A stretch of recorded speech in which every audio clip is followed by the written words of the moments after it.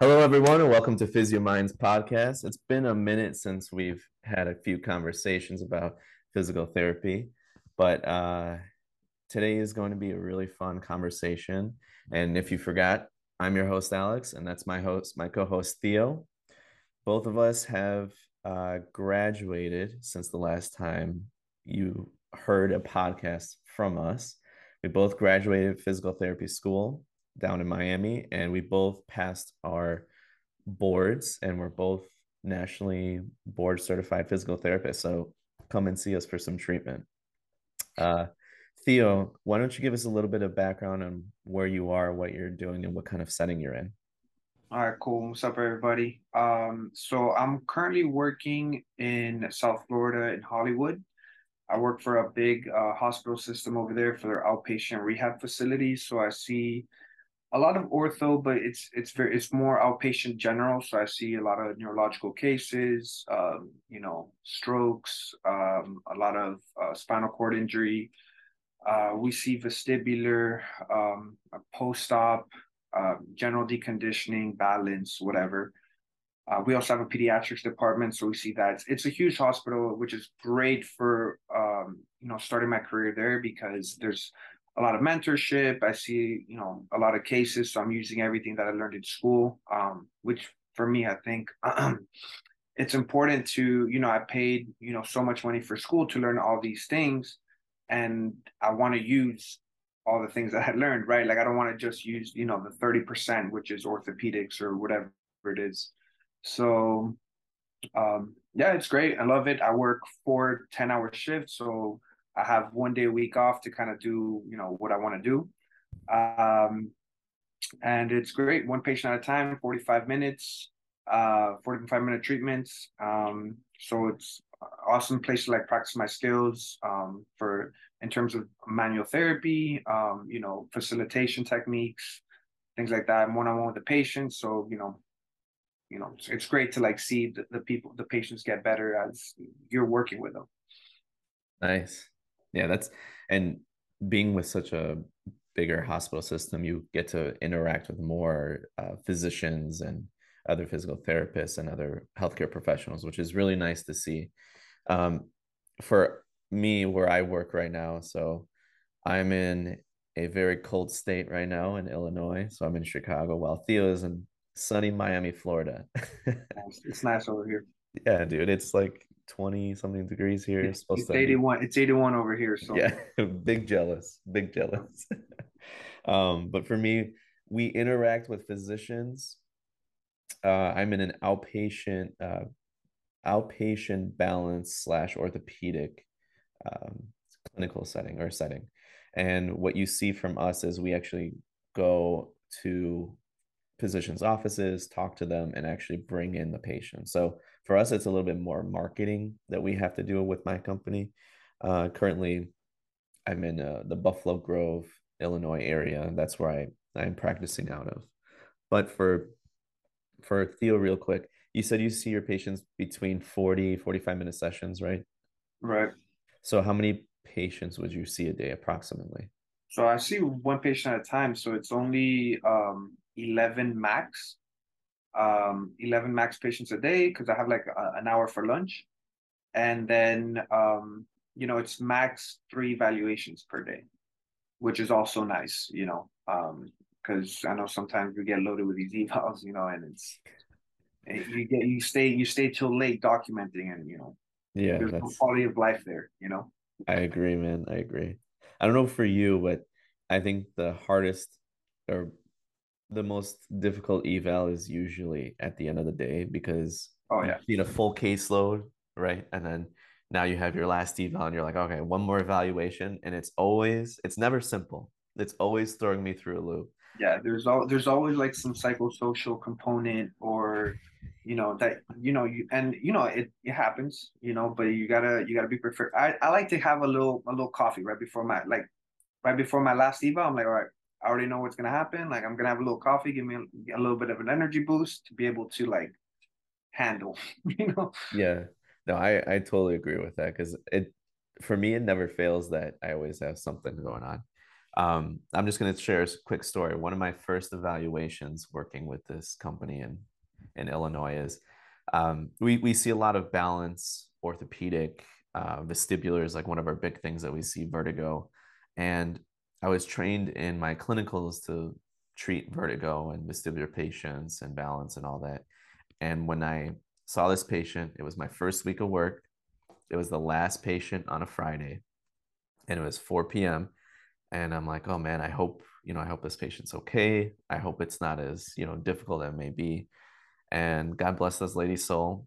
She took it like a champ.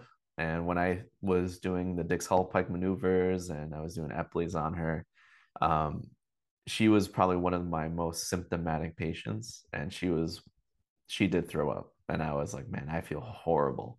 And I'm a new clinician, right? So I'm like, oh my God, I hope this lady's gonna be okay. And then once she left, I was like, is she gonna survive the weekend? Is what I thought. Because I was like, what if there's something else? Everything's going through my mind.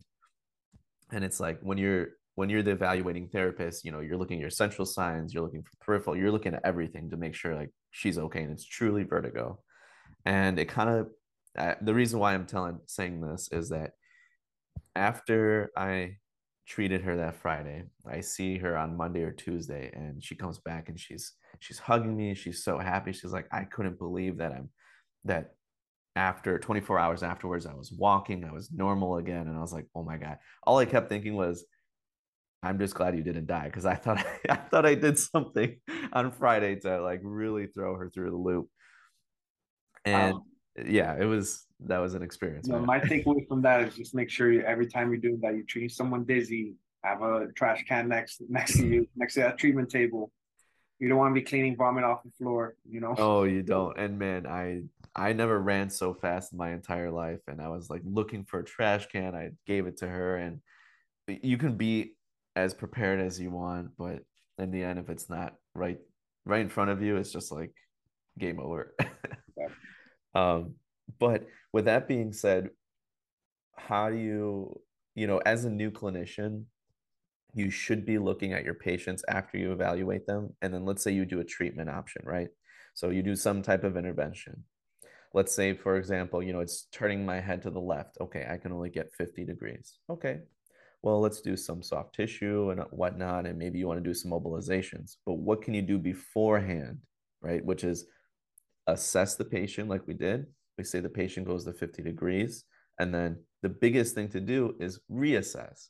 So see if your techniques or interventions are working. Theo, I Yeah. don't know if you have any No, advice. that's I live by that. So I have some students that come in through my time as and granted, I'm a new clinician, and in that time I've been lucky enough to also like work with students and do a little bit of mentorship. And that's what I always say, like assess and reassess. And they're like, oh, I did this intervention. I was like, oh, did you assess and did you reassess? Like how do you know your intervention's working? Like how do you know like this is what they need, right? Because a lot of times they teach us, okay, you're gonna do this technique if they're lacking range of motion for this rotation, whatever. And then we do it and we're like, all right, next intervention. It's like, okay, like hold up, right? Like first of all, not every intervention is as effective. And second of all, it might not be as effective. It might be effective 99% of the time, but it's effective for this patient.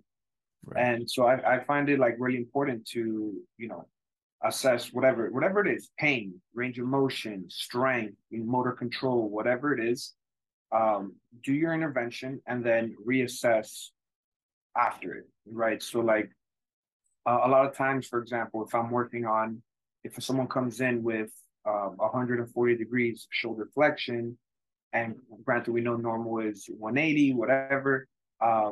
And then I'm thinking, okay, the thoracic spine is at fault. So let me work on the thoracic spine. I do mobilizations, I do an exercise, whatever.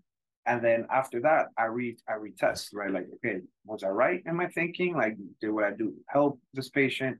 So I reassess. And then if range of motion improves, whatever it is, I document that. One, showing off my skills a little bit that I know what I'm doing, Of which is course. important, right?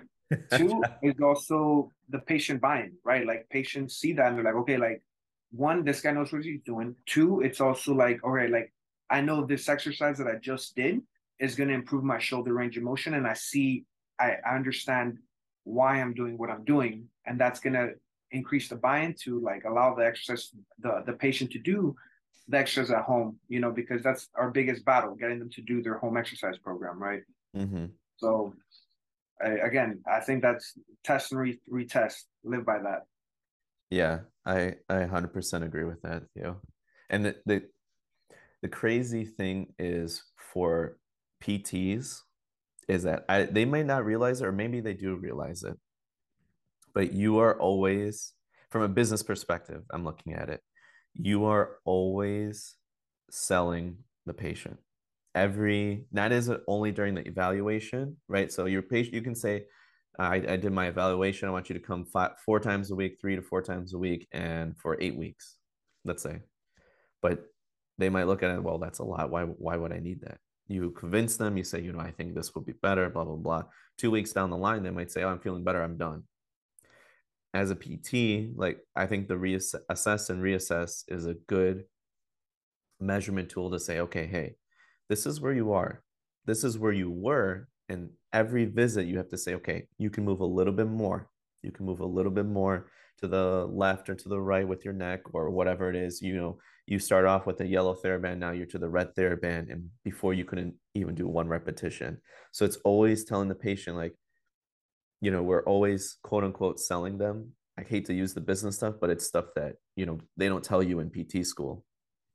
And each visit is, hey, you're doing better, you're doing this, you're doing that. And you have to show them that, because some people might not see the smaller victories as much as we do. Because, like, for me, if my patient was walking, if my patient came in a wheelchair and I got them to walk handheld assist by after 12 sessions, that's a victory for me. I mean, for them, that's a huge thing. They're like, oh, the other day, my leg is still hurting. I still can't walk perfect. Right. But I'm like, hey, like, this is one of my patients that actually did do that. She uh, came in a wheelchair. I got her walking on a rollator. On her rollator, I got her walking with a cane, and now she's walking handheld assist, and now she's walking with supervision. I mean, it's little things like that. There's always little victories. The first day she walked 60 feet. The next 3 sessions, by that third or fourth session, she was walking 200 feet, but had to sit afterwards. Doesn't matter. That's a big difference, 60 to 200. Right. And that's why also I love Progress Note Day. Hate the documentation, don't get me wrong, but I love Me like too. seeing the progress that the patient's made, like showing them the progress, like, hey, like look, like this is where you tested last time for this test. This is where you are today. And then I'm like, oh wow, that's a big difference. And I was like, and then I like to put it on them. Like, I'm like, okay, like this is all you, right? This goes to show like this is a reflection on your commitment to the program and like your commitment to the exercise at home, because all I'm here to guide you, right? But if I prescribe exercise and you don't do them, you're not going to see the results, unfortunately. um so Progress Note Day is important, but it's not just shouldn't I don't believe assessment should only happen on Progress Note Day. Like, you should be able to tell if you're going the right track, right? So like, I'm treating this patient now, and I've been treating her for headaches, and I've been working, neck, subcranial, whatever, all that stuff, what we learned in school. She's not getting better. Granted, not super consistent with her exercises, not super consistent with her ergonomic setups and stuff. Mhm. But then I kind of stopped, and I was like, okay, like it's been like 8 visits now, whatever. Like, things haven't really been getting better. Like, it's like, let's reassess what's going on. So I take a step back, I reassess her posture, and then I notice that her posture alignment, she's like side bent in the lumbar spine, rotating the thoracic, and then side bent to compensate at the subcranial spine. So I I was okay, like let's try something different. Let's work a little bit on your low back, right? Your hips, your pelvis, like realign, because we've been working top to bottom. Let's work, bottom to top, right? So Mhm. I worked a little bit on her spine, fixed. I treated what I find, right? So I treated the low back, treated the thoracic rotation, and then I worked on the subcranial spine, and I had her stand up again, and she was in like perfect alignment. Mhm. Haven't seen her since. I don't know if the headaches improved or whatever, but like, you know, even in that one treatment, I was like, okay, like I think it's still important to like take a step back and like you might believe what you're doing is great and it's working, but like every patient is different. So always reassessing. It wasn't a progress note day. It was just another, like regular treatment that I was okay, like like this isn't working. I got to take a different approach. And I was humble enough to realize that I'm not always right. You know, um, you gotta again assess, reassess, right? Like did my I checked her posture initially, and then I put her incorrect posture. She did not like that. Didn't feel good. So Hmm. then when at the end of the session she was able to maintain correct posture by herself without really any like tactile cueing from me. So I take the win. You Yeah. know, again for her to maintain that she has to do her exercises. Which did she do it? Probably not. Based on history.